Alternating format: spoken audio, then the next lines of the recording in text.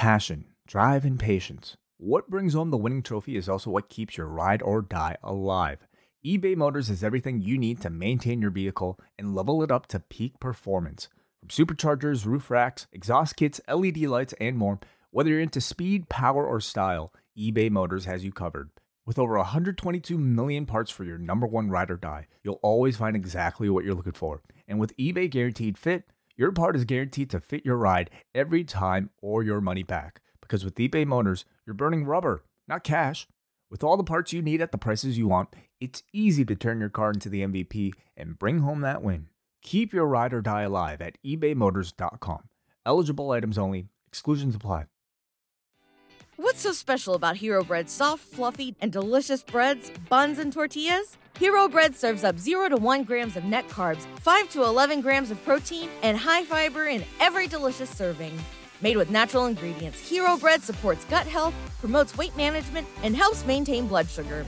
Hero also drops other limited edition ultra-low net carb goodies like rich flaky croissants and buttery brioche slider rolls. Head to hero.co to shop today. It is Wednesday, September the 6th. I am John Pollock, joined as always by Brandon Thurston of trade journal Wrestlenomics, who is here with us fresh off his tour of the Midwest that took him to Pittsburgh, to Chicago, and back to Buffalo. Took all day to recover. I am now mostly recovered, and I'm ready to talk about the news.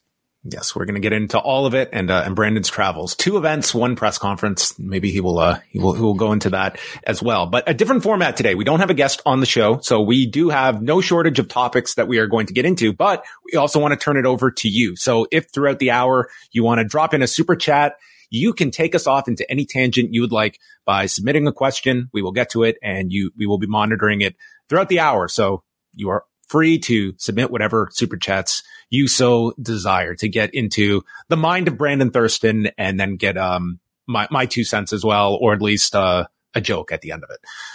Brandon, you are back. Yes. It is a huge weekend, or was a huge weekend, for both WWE and AEW. And I think we should start with, well, where do you want to go? Do you want to go in order of Payback to All Out? Tell us about the weekend and what you took out from it being on the ground for both of these shows. Pittsburgh. It was a quiet weekend overall, very quiet Saturday afternoon. No alarming press releases that got dropped hours before Collision. Yeah, as I talked with you guys right after Payback. I rushed back to my hotel room in Pittsburgh. Payback was a pretty good show. The crowd was a little tired for the last 2 matches. Like I said, the cage match with Trish and Becky was very good. Full crowd. The WrestleTix number, do I have any of that information, or do you have that? The press release that they put out for Payback. This was interesting. So WrestleTix, their final number was 13,014. On the broadcast, Michael Cole announced 14,584, which is our usual 2,000 or so increase. But then WWE put out a press release on Monday announcing 12,468. Not going with the on-screen, quote-unquote, entertainment number. Right. And I asked, is this the number of tickets sold? I asked W, is this the number of tickets sold? Is this the drop count? And I didn't get a response yet. So I'm guessing it's one of those two. It could be tickets distributed. It wouldn't be ridiculous for WrestleTix to be off by 500 in tickets distributed. But it appears to be a much more honest number than any event that I can think of. I can think of a 2008 WrestleMania where they published what seems to be the paid attendance in a filing in 2008. But that's the only one I can think of. That seems to be as honest. Are we entering has the AEW versus WWE war entered the honest with the public period when it comes to attendance figures? Are we getting more of a legitimate number? I mean, WWE here contradicting their own on-screen announcement. I was stunned at this. I know. Someone made a mistake here. That's a difference of almost 2,000 between their announced Michael Cole attendance and the press release attendance. So yeah, the WWE Payback press release, it also, featured that viewership was up 36% from the previous Payback record in 2016, which, you're comparing, one being the WWE network of 2016 versus the Peacock subscriber era of today. So whatever those numbers are, will we get to a point where we get hard numbers from WWE in these press releases? Do we get away from percentages? Probably not, unless there's a real third party collecting data on this like Nielsen someday. And that's not happening in the foreseeable future. They're doing some of that for NFL streaming. That's it at this point. So that was Payback. It was, overall, I think it was a good show for the company. And I mean, business wise, very strong numbers, but a lot of the attention was more so on the results that would come out of All Out, this being their second event in as many weekends. And for this one, we saw WrestleTix with a final number of 9,826 tickets distributed, which would be well above last year. Last year, it was 9,039. However, the difference in gate certainly favors last year's number. Tony Khan estimated around $800,000 for this year's gate. Last year, they did top $1 million for All Out that would have been the Now Arena, correct? Right. Yeah. Yes. Yeah. And this is at the United Center. So I guess higher ticket prices for that event. I mean, this is a bigger venue to fill. Yeah. Pardon the pun. Right. He said one notable thing from the press conference is that he all but said in a very Tony Khan way. He had to talk around a lot of things. I'm guessing he was didn't want to say that the Democratic National Convention will be at the United Center in late August. I mean, that's not Labor Day, but that seems to be what he was talking around. He was, sort of jokingly saying things about the Secret Service. Can we say that? He was talking to Raphael Morphy, who's live events executive. So apparently that's going to interfere with AEW's ability to do All In at the United Center next year. So he basically said it's going to be at the Now Arena instead. And that would also dovetail with the estimated pay-per-view figures. And all that we have gleaned so far was Tony Khan of the belief that they were going to top 100,000 buys, which again, this was the night of the event. So you're largely going off of what your digital numbers would inform you of without getting, I would say, a hard number when it comes to traditional pay-per-view buys that early on. But if you take that at face value and this tops 100,000 buys, first of all, what are you estimating All In has performed at? Do you have based on Tony's comments alone, he has said that it's going to be either the second or the third highest. So it's going to be below 200,000 All Out 2021, but that it probably means it's around 165, something in that neighborhood, to be the second or the third. I think 170 there's a Revolution 2022, I believe, did about that. So he's based on his comments, he's saying it's in the high 100,000s. So let's say 165 plus 100 over two pay-per-views, that sort of averages out to like 130-ish. So that's, what these pay-per-views in the trailing several have done. So it's a pretty heavy ask on the consumer to ask them to spend $50 on consecutive weekends, but you ended up with a result that put you at about where it was going to be if you did these a month apart, I guess, let's say. All In was a special event, though, in terms of being this huge stadium event, which was a real big deal the first time in the UK. And that added a lot of the value that's not going to be repeatable next year when they do this again. Yeah, it's going to be the repeat of this next year. I think like the All In brand feels very significant coming out of this particular show. But we will see next year, like what that means a year removed. I think there's honestly like this big buzz of what just happened that there feels as though almost like you want to capitalize on this as soon as possible. Like, does this, will the memories of this event transfer over, 6-8 months from now when tickets go on sale and AEW is probably in another phase of where the company is in now. But at least on pay-per-view, I think this would tell you that there is at least enough of an audience willing to buy shows on back-to-back weekends that Tony's desire to create the bank holiday in England and then piggyback off of Labor Day weekend the next weekend was worth the risk, even though it is probably like All Out you did lose what that show would have done on its own without another pay-per-view 7 days prior. It would have, I imagine if, let's say there was no All In this year and it was just All Out and this card had a stronger card because the matches that happen at all in could have happened at All Out to some degree, then it probably ends up doing like 140 or something like that, I guess, in the range of what the other pay-per-views have been doing. So, yeah. I'll talk about All In attendance. I have some things to share about that. Let's take a look. That attendance. So as we know, they announced 81,035 for the paid attendance. And that does, I can't rule out. I mean, Tony Khan and others have said this very matter of factly, as if it's obvious and clear to everyone. I can't rule out that it is the highest paid attendance verifiable, in wrestling history, right? That's what they're saying. It's probably higher than WrestleMania 32. It's probably higher than WrestleMania 3. I could see WrestleMania 3 being higher, but I've talked enough about that. But I did go through. I've been working the pro. I love this. So I've been trying to help Mr. WrestleTix estimate a tickets distributed number for All In, and so I've had to draw numbers on the section numbers onto a lot of these sections to try to figure out what the tickets distributed is, and basically based on trying to estimate what the production kills are here, which is what these black curtains are that we see over here in sort of the end zone area. It's probably completely wrong to call something in Wembley Stadium the end zone, right? But anyway. We just lost a continent with that comment, but that's okay. But based on, this is not the official WrestleTix number. That hopefully will be coming out soon. But just based on the production kills that I estimated, I get a number less than 81,000. About 1,000 less, right? Just about 1,000 less. 900 less, I guess. 80,135. And so I have to assume that if this number is correct, and I feel like it's credible, it has to include suites. So people have asked me, have you asked the police yet? Have you asked the London police yet? And I did. And what did they say? I would like to read it. So I asked the London police, and they said, we're the City of London Police. So we cover policing in the square mile, which I had to look up what this spokesperson meant by the square mile, which I guess is like a certain region of downtown London or something. I'm sure UK listeners are yelling at us.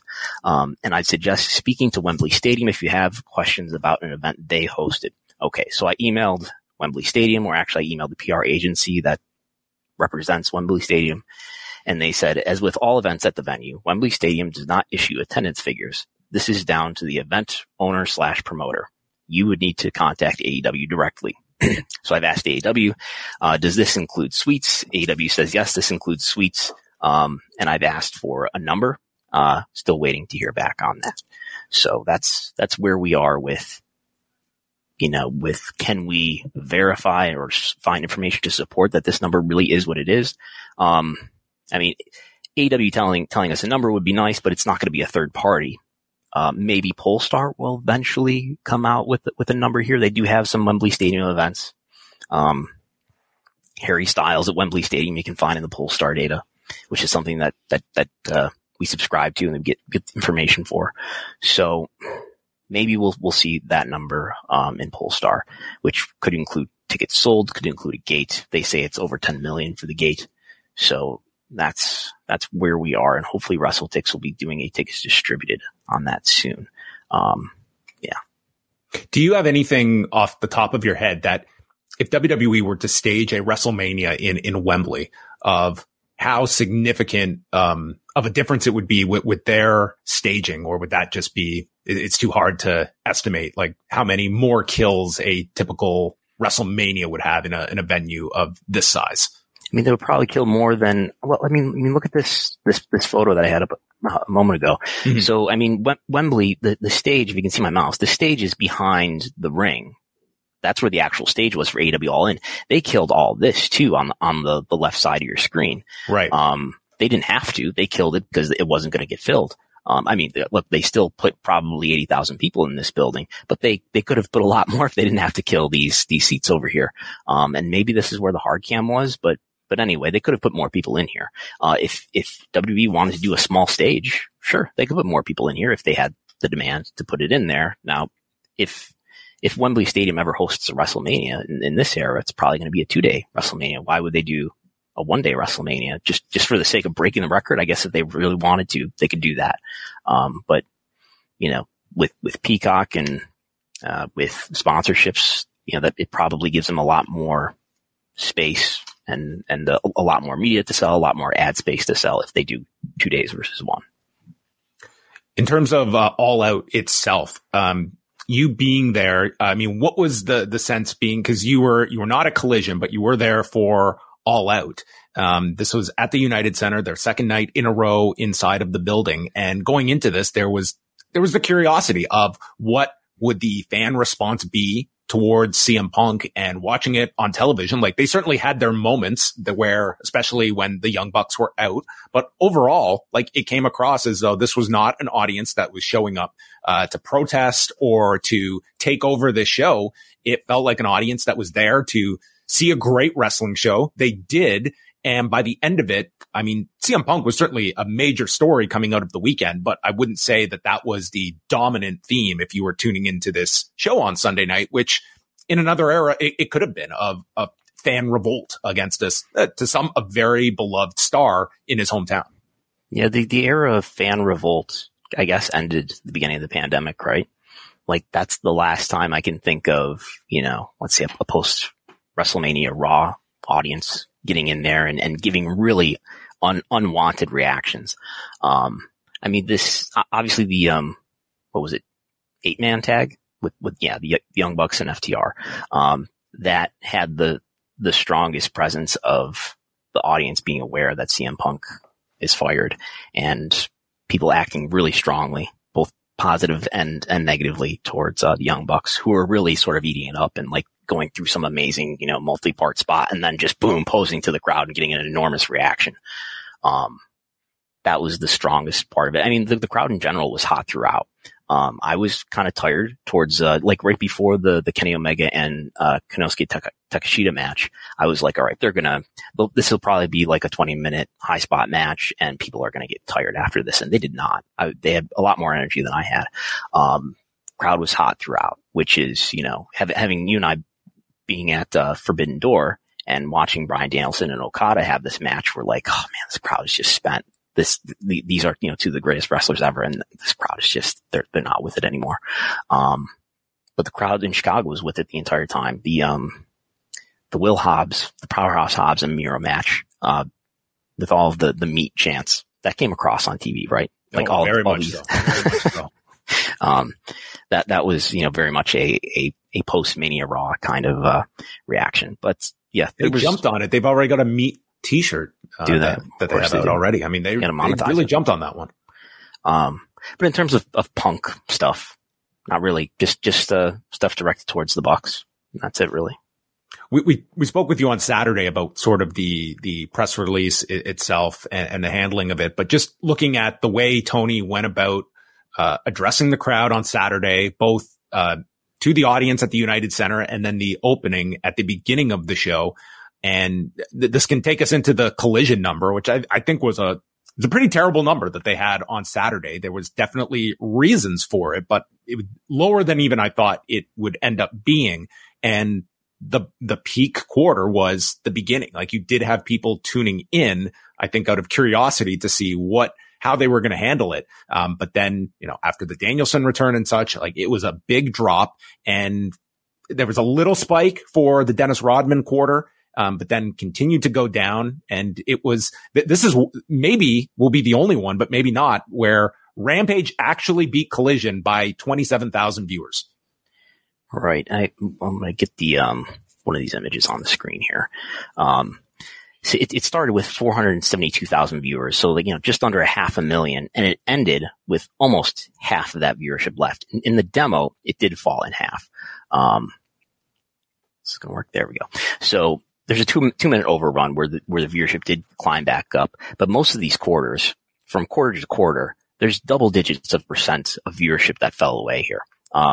This quarter in the middle must be it is the Dennis Rodman quarter where the viewership noticeably increased. And I've got my dashed lines here. As you can see, as the show wore on in the last 2 quarters, the total viewership fell below the normal trend of the demo viewership.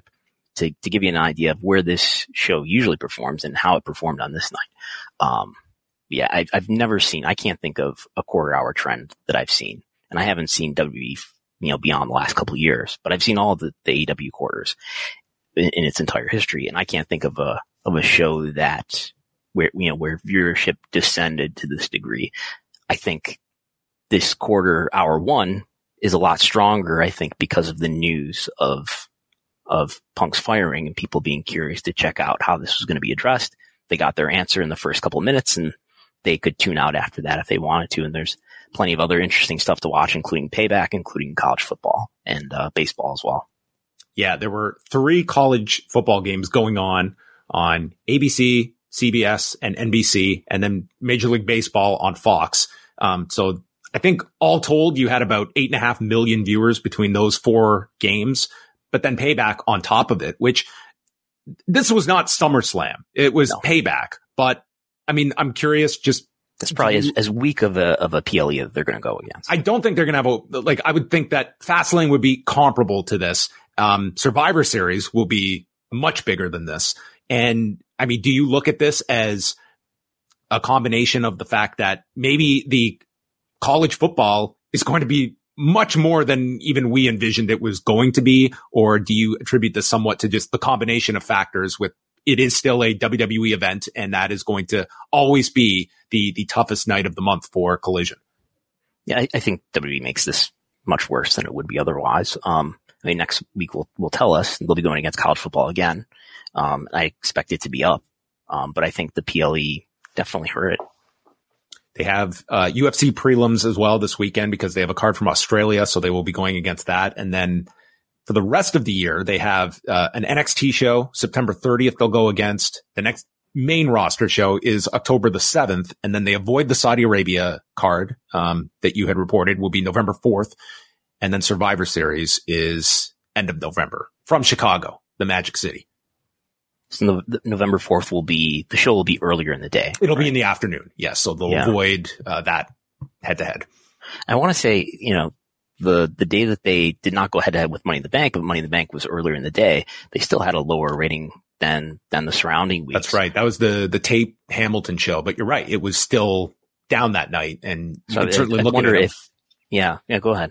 Yeah, I was just going to say, I think there's, even when it's not head to head with a WWE show, there is sort of that burnout if you are an audience member. I mentioned this on Sunday's show that I looked at that All Out card and it looked great on paper, but I definitely felt it on Sunday of just being up Saturday, watching a 3.5 hour wrestling show, and then coming back the next night knowing this is going to be a 4-hour show with a 1-hour pre-show and on top of that, you're asking for people to spend $50. Like there is that burnout for fans of how many nights am I going to dedicate to wrestling? How many hours of my weekend am I going to dedicate to wrestling? And for some, it's just going to be, you're going to pick and choose. And on a weekend where you have multiple pay-per-view events, Collision is an easy miss there among your candidates. If you were going into this weekend stating, I'm going to watch Payback and All Out, but I am not tacking on another 2 hours on Saturday night.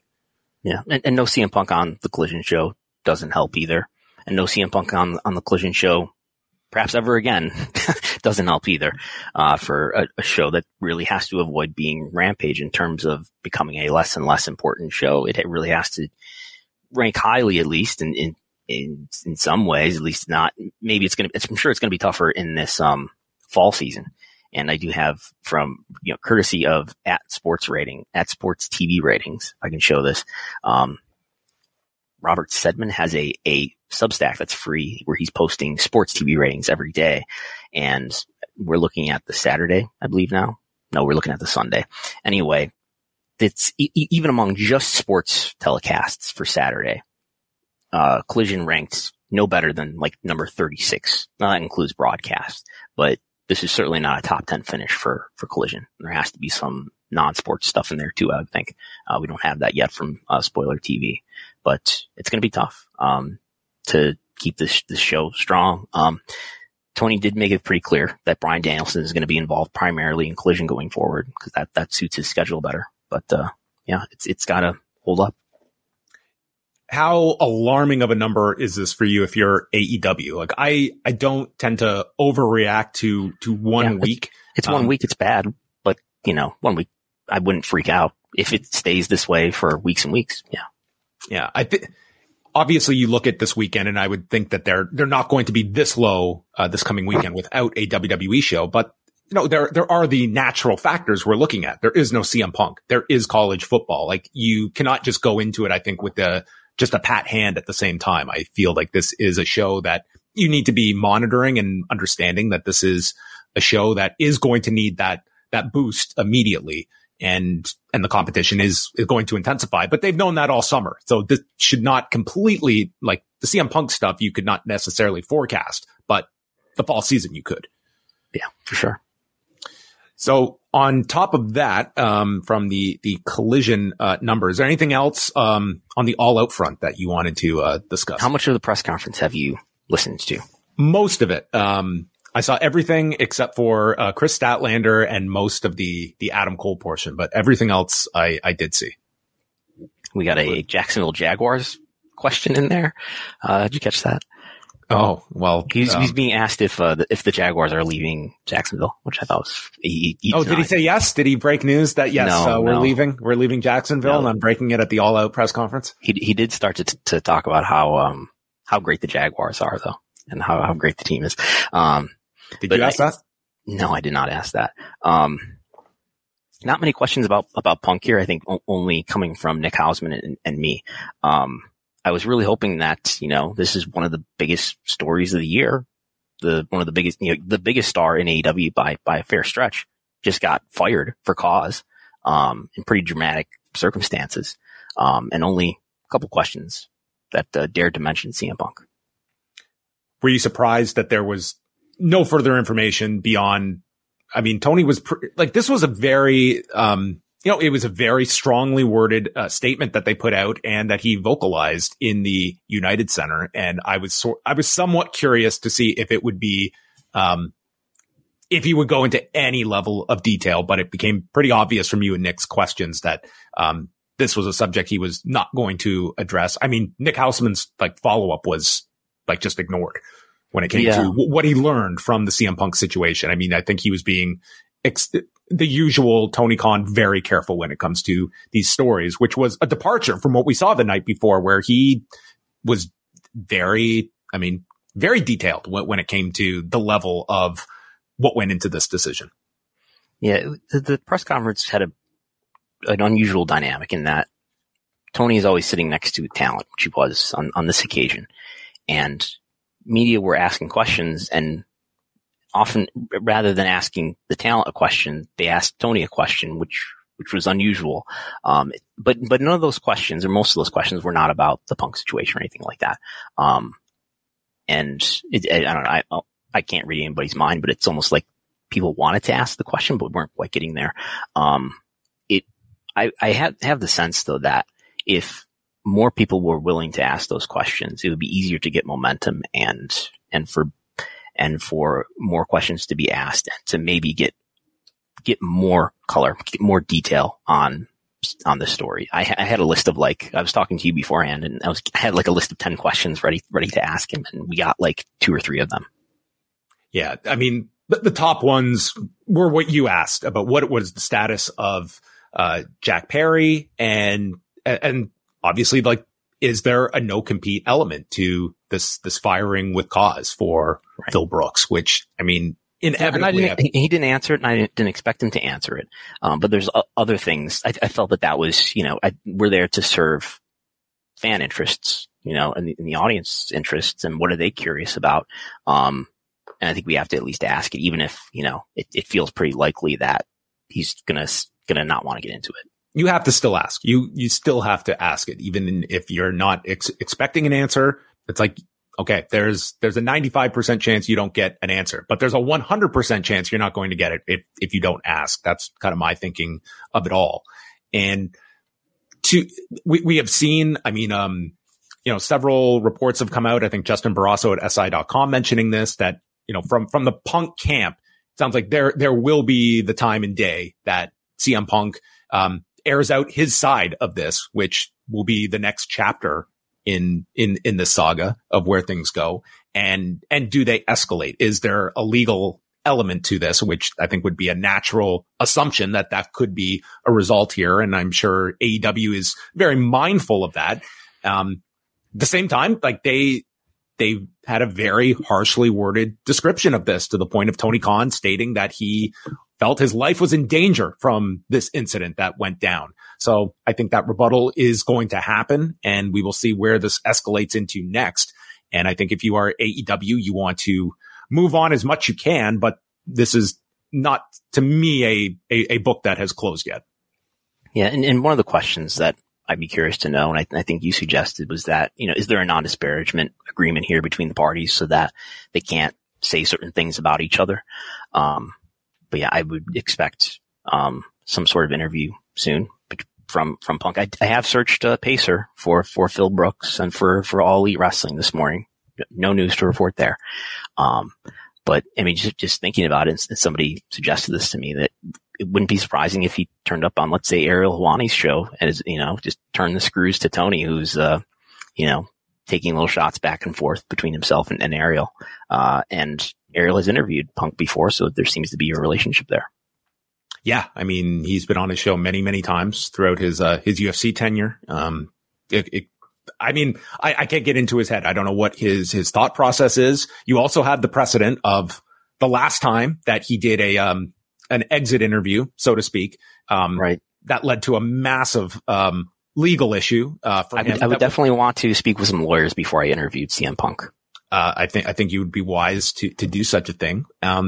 Again, so much of this is like, you can't get into his head and know what he is thinking. Like, based on precedent, he is somebody that I feel, when he believes he has been wronged, rightly or you agree or disagree with him, like, he wants his side out there, whether it be directly or indirectly. So certainly would not be a surprise at all that suddenly some big statement interview drops from Phil Brooks. But in the short term, like, that was always discussed. Like, if you cut ties with this individual, it is going to cause its pros and cons for your company. Like, in the short term, will this hurt Collision? Probably. But you are also going into a period where I think Collision was going to be hurt regardless. So if you are CM Punk, you can maybe have some solace in that fact that Collision is going to go down without you. And whether Phil Brooks deserves credit or not for his lack of participation on Collision and its numbers going down, I mean, that was almost inevitable.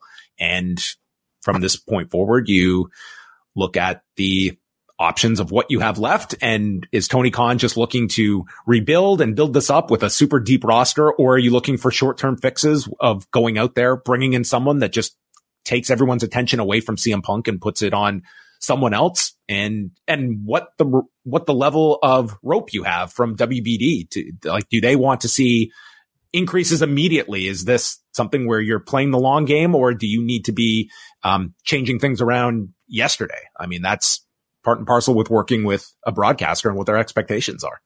Yeah, it does feel like the beginning of a new era for AEW.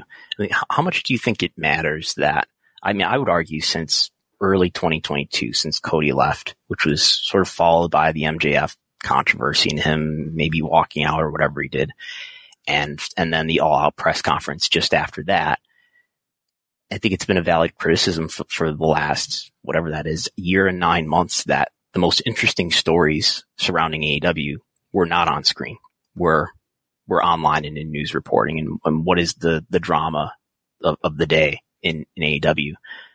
That is, they're able to now move past that, maybe, right? But probably.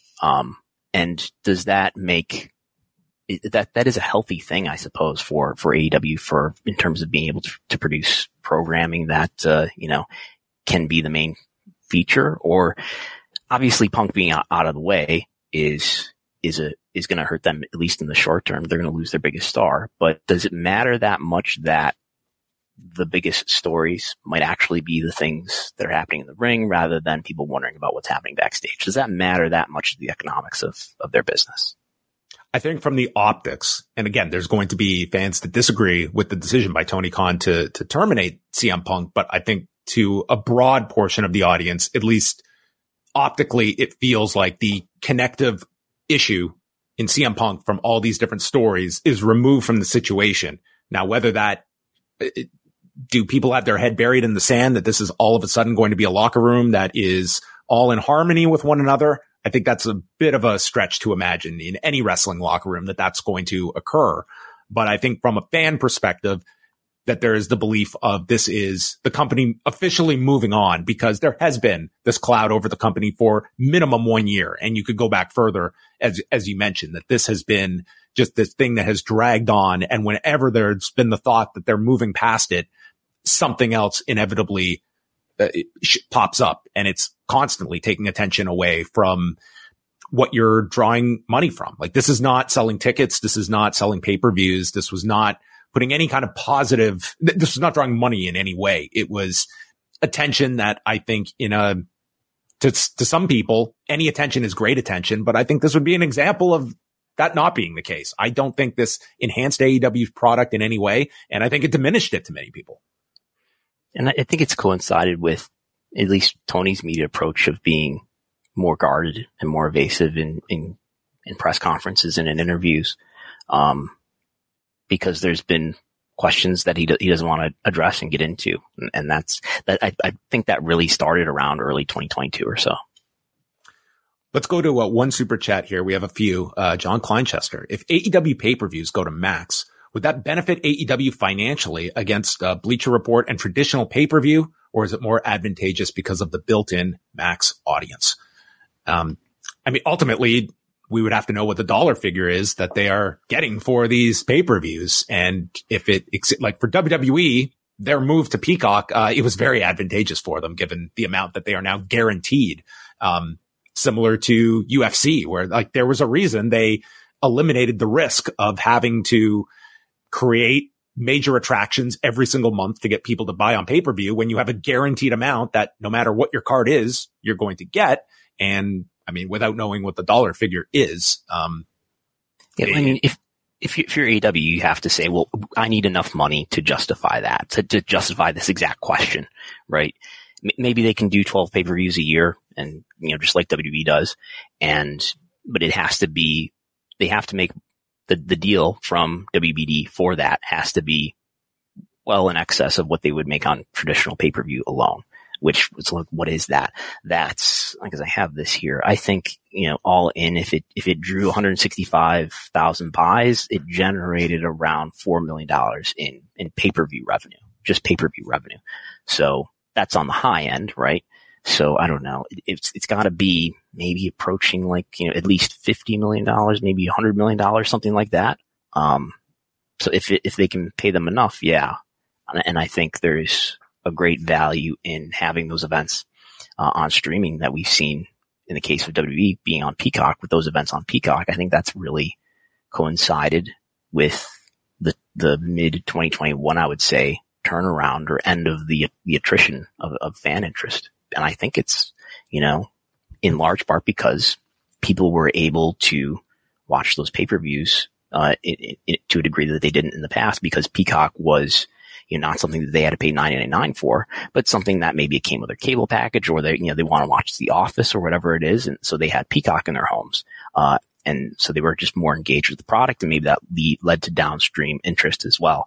And I think we saw that in the early days of the W Network, where you basically, doubled, something like that. You multiplied your pay-per-view audience, and that led to, I think, downstream engagement. We certainly saw an increase in ticket sales and merchandise sales from 2014, 15, 16. We have one here from Bruce Lord. With no formal New Japan branding on WrestleDream, do you anticipate cooperation with other Japanese promotions, maybe New Japan talent that are not booked on the Core Q and Hall show? So yes, New Japan has a Road to Destruction show the same day as this WrestleDream card on October 1st in Seattle. One of the major names not booked on that New Japan show is Will Ospreay. So you could, in theory, book him on that day on October the 1st. And the reasoning for this is that this is designed as a tribute show to Antonio Inoki on the anniversary of his death last year. But you would think, unless New Japan is going to remove talent that has already been advertised for that Core Q and Hall show, that the New Japan talent would be limited in terms of who you would have access to. But maybe this relationship is enough that Ghetto would yank some talent and be a good partner. And that's a big travel period too, right? I'm trying to look at that's October 1st, right? That date is for? Yes, a Sunday night pay-per-view. And they have October 3rd is the next day on the tour, and September 30th also in Cork and all. So what I'm saying is to go to Japan, you're taking out more than just one, or to go to the US is taking out more than one day, even though it is on the West Coast in Seattle. I almost wonder if they're just going to do Will Ospreay and Shibata and say, yeah, we've got some New Japan presence here. I'd also wonder too of like how many of those New Japan performers would be like difference makers for a pay-per-view, and they would be, your upper 5% of talent that, I mean, I don't think New Japan would want to take all of them out and you just fill this with whoever it is, your Okada, a Tanahashi, a Shingo Takagi, like that level. And beyond that, I mean, I don't think, making sure you get a Hiroki Goto is going to be your big difference maker, as opposed to the roster that you have, plus an Ospreay, plus maybe one other big talent. I don't think this has to be a great number of performers you need either from New Japan. They do have matches announced. I'm looking at the October 1st. Yeah, they have the whole card listed. So it would require them to take away from what is advertised, which is very un-New Japan like. So Okada is in a 6-man. Naito is in that 6-man. Tanahashi is in a tag match. Just looking at the biggest names here. But yeah. Would you guys like Toru Yano in Seattle? We can make that happen for you. What do you think about just the idea of a Sunday night pay-per-view? And this is going against it's a big Sunday night game, I believe, that they are up against that night, if I'm not mistaken. It might even be the Bills playing. I don't know. But nonetheless, a Sunday night pay-per-view. This has been, during football season, they have avoided Sunday nights, but this will be one where they do test the waters in the fall season. Yeah, I mean, and also coming so close, maybe we shouldn't be too concerned about the proximity after seeing what All Out did that 4 weeks later. Chiefs and Jets it's going against. Okay, so that's a sizable game. Chris Gullo will confirm with us.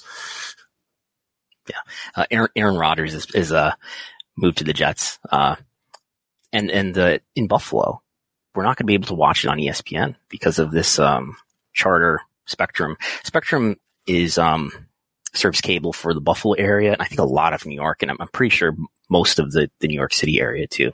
This is almost 15 million cable subscribers that this carriage conflict is affecting. And based on my podcasts, you would think a war is breaking out, because it is the only thing that is being discussed on every single show, this battle between Disney and Charter. But I mean, from a wrestling standpoint, I mean, it's unlikely, I would say, that this is resolved by Monday, which will affect people being able to watch Monday Night Football for the first game of the season. Right. So, and that's what is the first?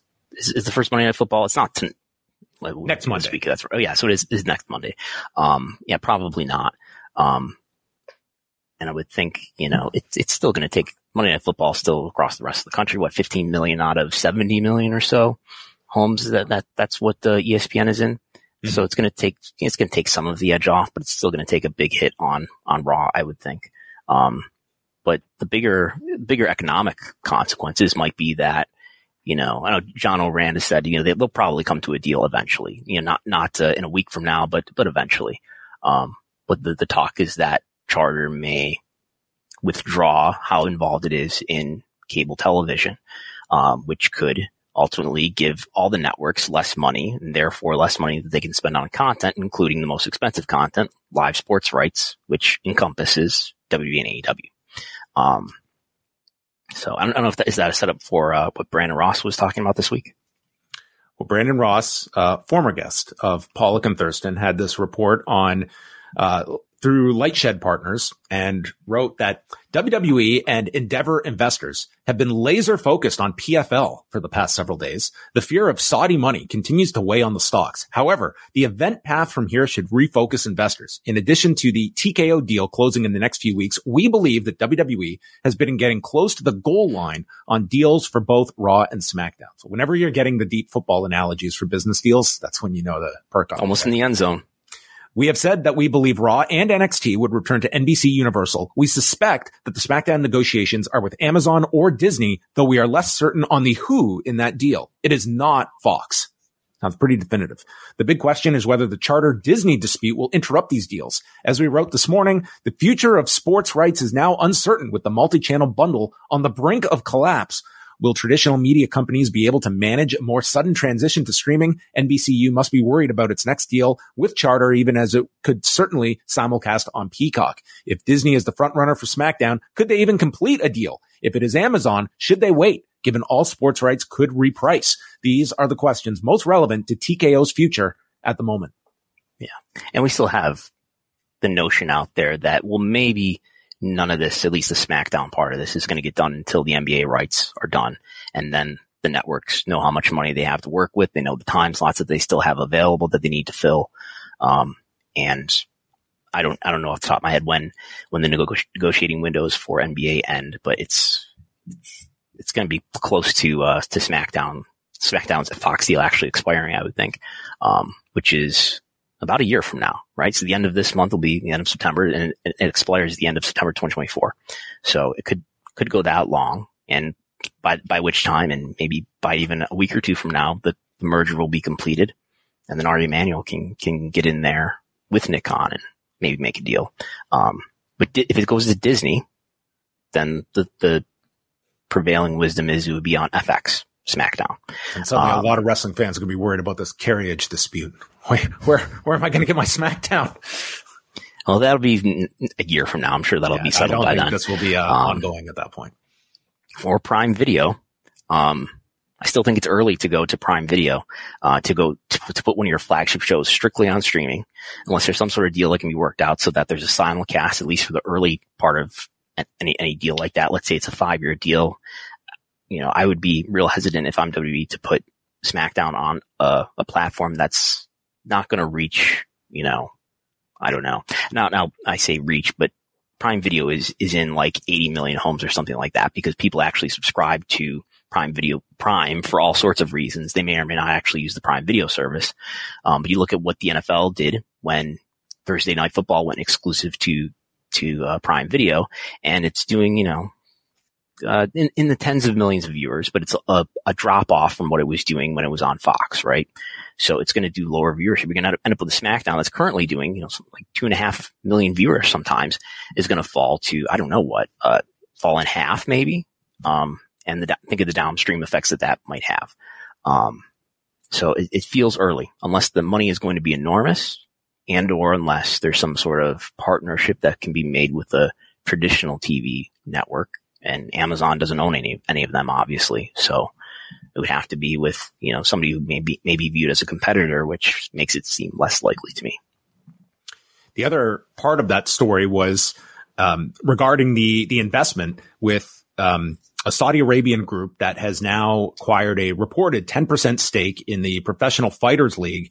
And I did not expect this to be the kind of impact on the WWE stock.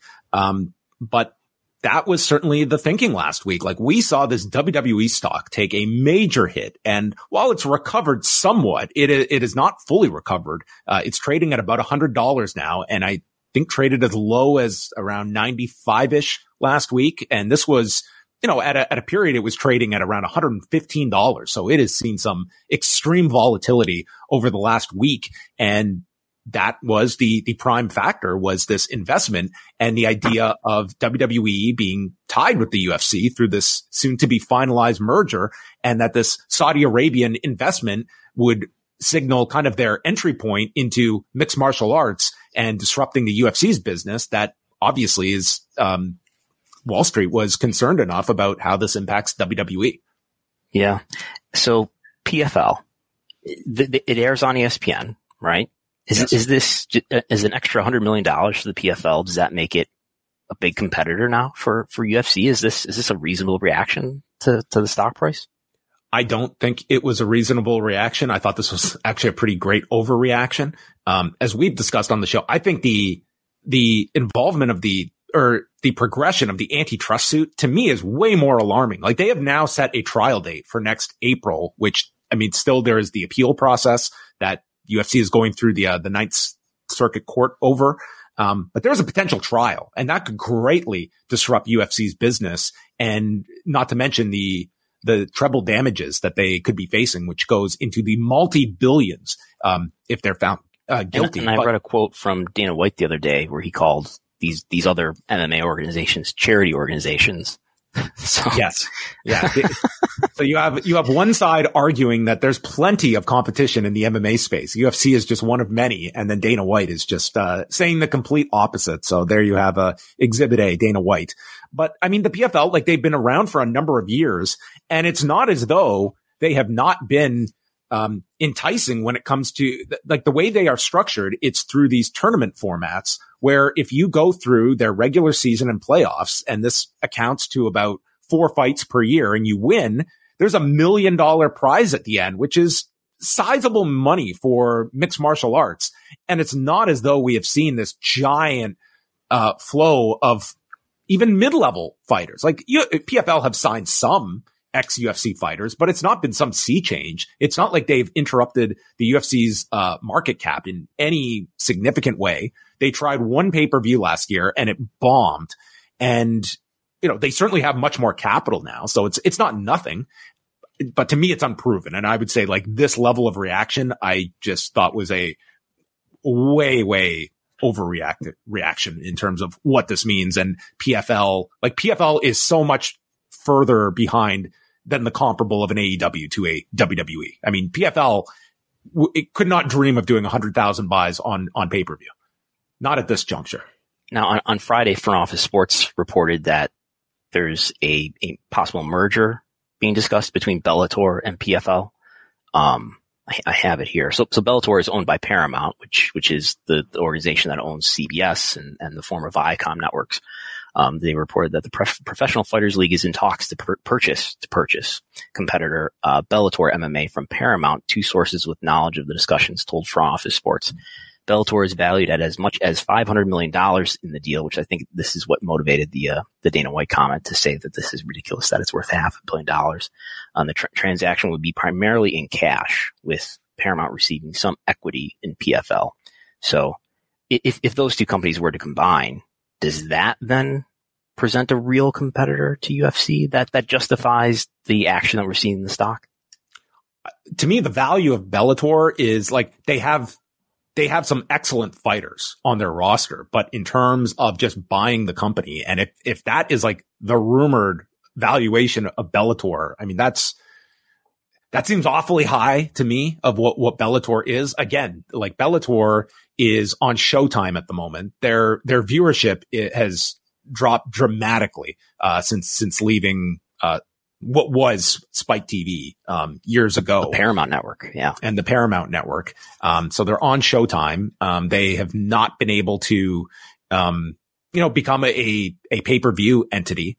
But they have some great fighters on their roster, and that's where the value is. But I look at this and I still see this as it's a well-funded competitor to the UFC. But I think it's like there's just such a gulf between this and the UFC that the perfect example of this was a few weeks ago. And this was when like Francis Ngannou has both a deal to fight Tyson Fury this year, and he's also got a PFL contract to do an MMA fight and plans to do that next year. And part of his negotiation with PFL was that his opponent, whoever they sign, which in theory would be their next foray into pay-per-view, his opponent would be paid at least $2 million. And Derek Lewis, who's a very popular UFC heavyweight, his deal was up with the UFC. And everyone looked at this like, this guy's timing is perfect. He could be the ideal candidate to score a giant payday with PFL. And he just quietly resigned with the UFC for an 8-fight deal. And he's back with the UFC. So it's like the idea of even having this giant purse at the end of things to go to PFL, it's not just a given that these fighters want to leave the UFC and still look at it as the best path for their career, even if it is less paying. And I just feel like there is so much built in among like the UFC is just so embedded with many of these fighters of like, this is the major leagues of MMA, and UFC, they've not been able to need to upset their pay structure. And the thing that threatens that more, it's not money from Saudi Arabia. It is this antitrust case that might force them to have to change contract language and the level of restrictions that they have. So I would just be paying a lot more attention to the antitrust suit than the PFL, which to me is we saw no negative reaction to Endeavor or WWE when the antitrust suit news came out. No. And maybe that changes when, like a trial date starts looming, and there's also going to be another discovery period later this fall where probably a lot more is going to come out. But yeah, thus far, the antitrust suit has had no impact on Endeavor stock or WWE's for that matter. Yeah. I'm always mystified at what really moves the stock. I wonder if it's, I imagine what moves the stock are actions from financial institutions and reports from equity analysts who I think know what they're doing. But then you see stuff like this where like, I wonder if they just, see PIF and say, wow, Saudi money, they understand what that means. And that causes a reaction. I think that's it, Brandon. This one totally caught me off guard, like completely. And I think it's just that, like you can look on paper and I can see how they draw this conclusion. But to me, it's not been borne out with reality of like, there's so much more. Like 2 years from now, maybe I'm proven incorrect, but I just don't see it right now that PFL is suddenly this giant player in this industry that's going to eat into the UFC's dominance over the market. The antitrust suit, I can very much see that being a major impact on the UFC's business and conversely WWE's as well because of the implications of that. And amazingly, with the antitrust suit at the level it's at and so many parallels to WWE, that has appeared not any kind of factor when it comes to approving of this merger. That looks like it has just gone through a very easy process and it's largely rubber stamped and everyone expects a approval any week now. Yeah. So W might be a deal then. That's what I'm hearing at $100 a share. Might be in fact. A few other news and notes that we wanted to get into here. Cardiff, Wales. What was the going rate for Clash at the Castle last September? How much did it cost for a foreign country to land a WWE premium live event, and probably insight into what WWE would want for an event in London? Probably a lot more for a WrestleMania. Yeah. So this is like old news that nobody noticed until about a week ago. Because in April, way back in April, the Welsh government put out a press release that said, do I have the quote here? WWE's Clash at the Castle event in Cardiff in 2022 delivered a massive 10-to-1 return on investment by channeling 21.8 million pounds back into the Welsh economy. So you can do the math there. And so they're saying this did a 10-to-1 return. Well, they're not, it did, but they're putting the math out here. 10-to-1 return on 21.8 million pounds. So just divide that by 10 and you get 2.18 million pounds, which in US dollars is 2.8 million US dollars. So that's looks like it's something. I'm sure there's, this is not specifically correct, and maybe they're just sort of rounding to get to a 10-to-1 ratio. But it gives you an idea of where it was at, is around $3 million US, around 2 million pounds, which sounds right. We know that Puerto Rico, the Puerto Rican local government, paid $1.5 million in cash for Backlash, and I suppose you could say for SmackDown 2 the night before, in addition to a $300,000 in-kind value related to the venue that they ran. So that's close. That's less than $3 million. And this was a stadium event, Clash of the Castle versus an arena event for Backlash. I'm sure WrestleMania has been a bidding situation for years and years. I don't know any numbers for what municipalities have paid for WrestleMania. But we do know Backlash. I don't know what San Antonio paid. They apparently provided some sort of value to WWE for the Royal Rumble. That was the detail that they were allowed to withhold when they brought they made a request to the state attorney general, and they were approved. So they didn't have to release that information because they view it as, competitive, that it would allow other municipalities to be able to put in smarter bids, I guess, and could disadvantage San Antonio from getting a winning bid on a WWE event in the future. So 2.2 million pounds. And, I think there's questions around like what did that give enough value to the local economy. They're justifying that it did. Look, we got a 10x increase, a 10x return on our value there. And I went back and looked at the pay-per-view itself on Peacock, and you did get, just like you did for Backlash, you did get 2 tourism ads, I guess. And one of which was ended with Michael Cole and Byron Saxton and Corey Graves just glowing about what a great time they've been having in Cardiff. You don't think they did have a glowing time in Cardiff? Well, they may well have. I mean, they probably don't say that, though, if they're not getting paid lots of money for it. And of those 2.2 million pounds, that comes with a press conference as well. That's what you get. There was a press conference after Clash of the Castle, yes, as well as Backlash. International PLEs, I was told, will likely get a press conference, as well as the Big Five: WrestleMania, Royal Rumble, SummerSlam, Survivor Series, and Money in the Bank. So our next one would be Chicago, I guess, unless they do one in Saudi Arabia. Right. They do like a pre-press. That's right. They did the pre, like the little, yeah. I mean, they don't the pep rally. They don't do a Q&A. Yeah. All right. A few more, super chats have come in. I love these ones. Hello. How much do you see the AEW media rights deal wind up at? Thank you. Can you just cut to the chase, Brandon? How much are they going to get? How much is it? Media rights deal. How much? I speculated anywhere between 3x and 5x over the average annual value of the current deal. The current deal is worth, let's make the math easy. The current deal is worth about $45 million. You know, it's more though now because of Collision. So now I believe it's about 70, right? With Collision, because you're providing an extra weekly 2 hours of content. So times 3 would be 121. No, what's 7 times 3? Yeah.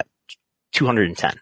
It'd be 210, somewhere between 210 and $350 million average annual value. And I think it's fair to be a little bit more bearish without CM Punk there, because that's, you take away the biggest star, that's going to have an effect on the ratings. So maybe on the lower end of that range. That's right. David Zaslav's favorite wrestler. Maybe he can now, Zaslav will find, maybe it'll be Mr. Zaslav, excuse me. Mr. Zaslav, his new favorite will be a $1 bill, big bill. Maybe. Yeah. Next up is from Lee. Sammy, I assume he means Guevara, unless there is another Guerrero that has made its way onto the AEW roster. He has had backstage fights with Andrade and Eddie. Thunder Rosa says she was bullied by the girls. Does AEW have a wider problem than Punk? Well, that's listen, for the Punk situation, this man was not let go because of one incident with Jack Perry. It was, they deemed they went into an investigation about all of the CM Punk era in AEW and felt at the end of it, this is our unanimous view on him. And I would say that if they made that conclusion regarding CM Punk and a pattern that they were able to put together, I don't believe anyone else would be held to a higher standard than a CM Punk. And that would include a Sammy Guevara. That would include anybody on the roster. So if you're trying to say like there's some double standard here, the double standard would have been finding a way to keep CM Punk by any measure on your roster. And they ultimately cut ties with him. So that would be my thought on the matter. Do you have any thoughts beyond that? No, I mean, I think a lot of it does come down to leadership, and it's true that there have been other fights and conflicts that have involved other people besides CM Punk. I think some of that is down to the leadership and their ability to do things that deter those things from happening. Our next question, if SmackDown goes to FX, Disney Plus should be the live simulcast partner, similar to Dancing with the Stars on ABC and Disney Plus. I mean, I would see like ESPN Plus making the ESPN Plus. Maybe, I don't know if Hulu wants to do live programming. I know they're doing a virtual MVPD with all the channels you can get there. But yeah, ESPN Plus makes the most sense, I suppose. Especially if you probably want that to be a player in the PLE and library rights in the next round too. Mm-hmm. Brace for it, wrestling fans. The big fear. You gotta remember the Disney brand is super family friendly, and they want to keep anything that's, got inherent violence like WWE away from that, I would think. And the last super chat from Jake Alinar. What's next in the ongoing MLW WWE lawsuit? My understanding is like they're into like a discovery period at the moment, and it remains to be seen, like, what is the next, what's the next action, that comes out of this. But when you're into discovery, there, certainly could be some very interesting findings. Yeah, I think they're into discovery, which I think involves making lots of requests to each other. We did see that one filing where Live Nation, which is the parent company of Ticketmaster, was objecting to having to cooperate with a subpoena because MLW, in their view, MLW wanted information that was too broad. That happened on around August 7th. I tweeted about it.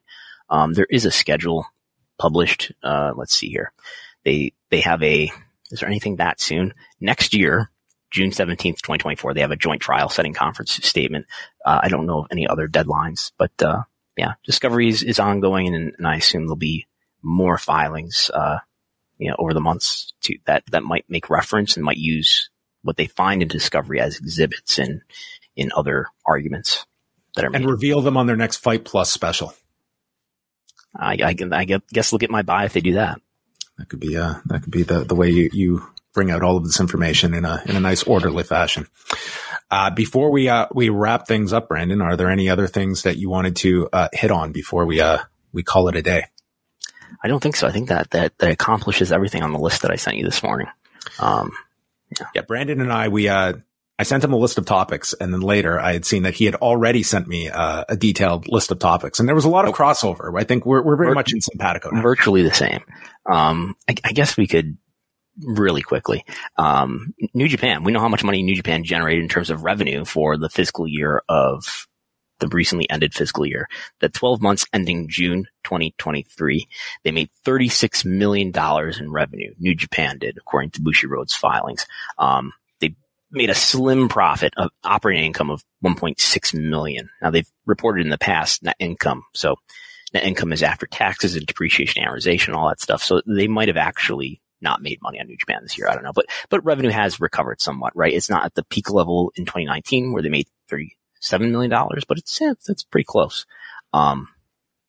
Stardom, I don't know if I have the numbers here, but Stardom, while it made a fraction of that revenue, which is under Bushiroad also, was actually more profitable than New Japan was in the same period.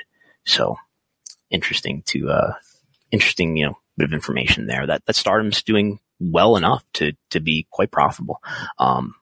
It also tells you how, when you look at the pandemic period for, the columns there ending July of 2020, of how running 2 nights at Wrestle Kingdom likely got them through, cause they were running no shows during the pandemic. They were still able to squeeze out a profit for those first 6 months, for the fiscal year, but that including the first, couple of months of the pandemic. And then the following year, which would represent all pandemic, they made nothing, but they also lost nothing.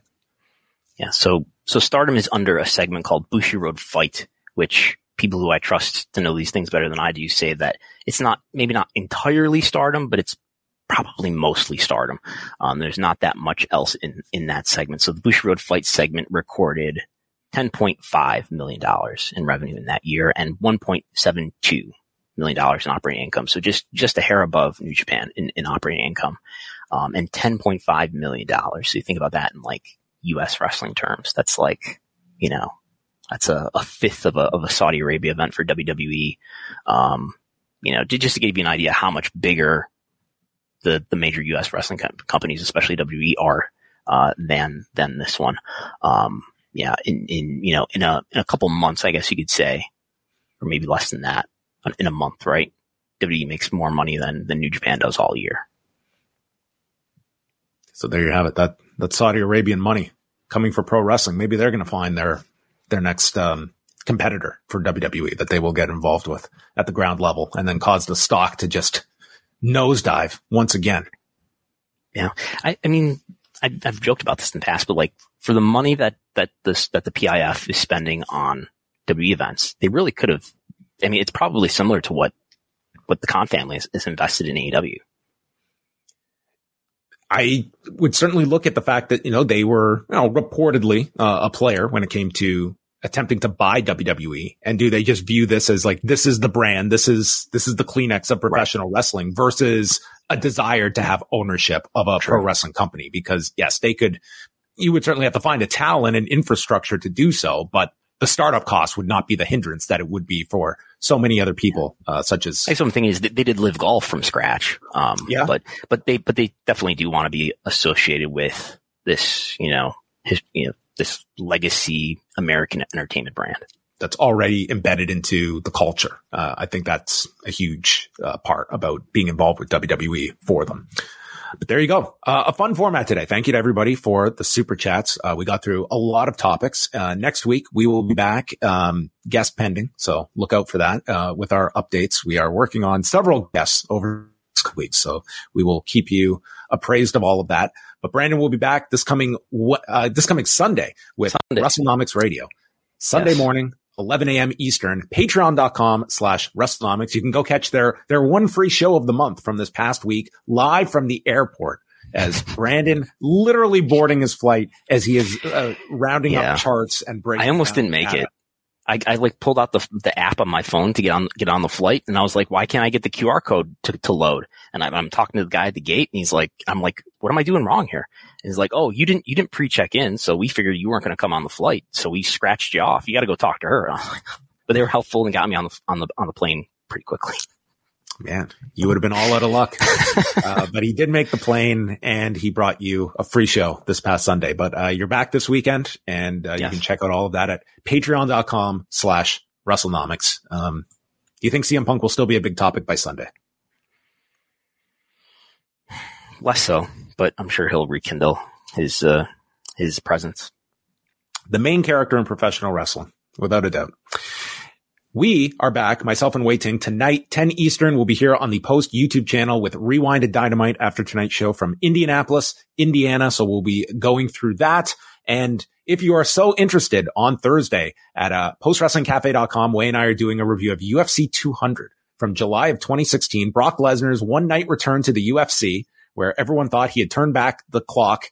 And then after, a pair of pre-fight drug test results came in, it was not as happy of a comeback for Brock Lesnar. But coming out of that, we learned that part-timers in WWE not subject to the wellness policy. So we will go into all of our UFC 200 coverage, which Wei and I covered in Las Vegas that week. So we will recount our time in the scorching Las Vegas heat, where it was one of the crazier fight weeks with John Jones being pulled from the card, Brock Lesnar. It was a wild week. Three straight nights of UFC. I emailed the New York State Athletic Commission and asked them, hey, look, he just, tested positive for whatever, right? He failed a drug test. I think it was like the foot cream or something was his reasoning. But, this happened in Las Vegas. Are you in New York, where he's going to wrestle in Brooklyn for SummerSlam? Are you going to acknowledge this suspension? And they were like, no. Long story short, it's up to, I think they said it's up to WWE or something. Yeah, it's in New York. The promoters have to be licensed, but it is a commissioned state. And as we saw with GCW last year, they can be very vigorous when it comes to, licensing, professional wrestling events. But, when it came to Brock Lesnar, they were, they were okay with letting it play out. But we'll talk about that more. So thanks to everyone for joining us. That is going to wrap up Pollock and Thurston. Have a great week.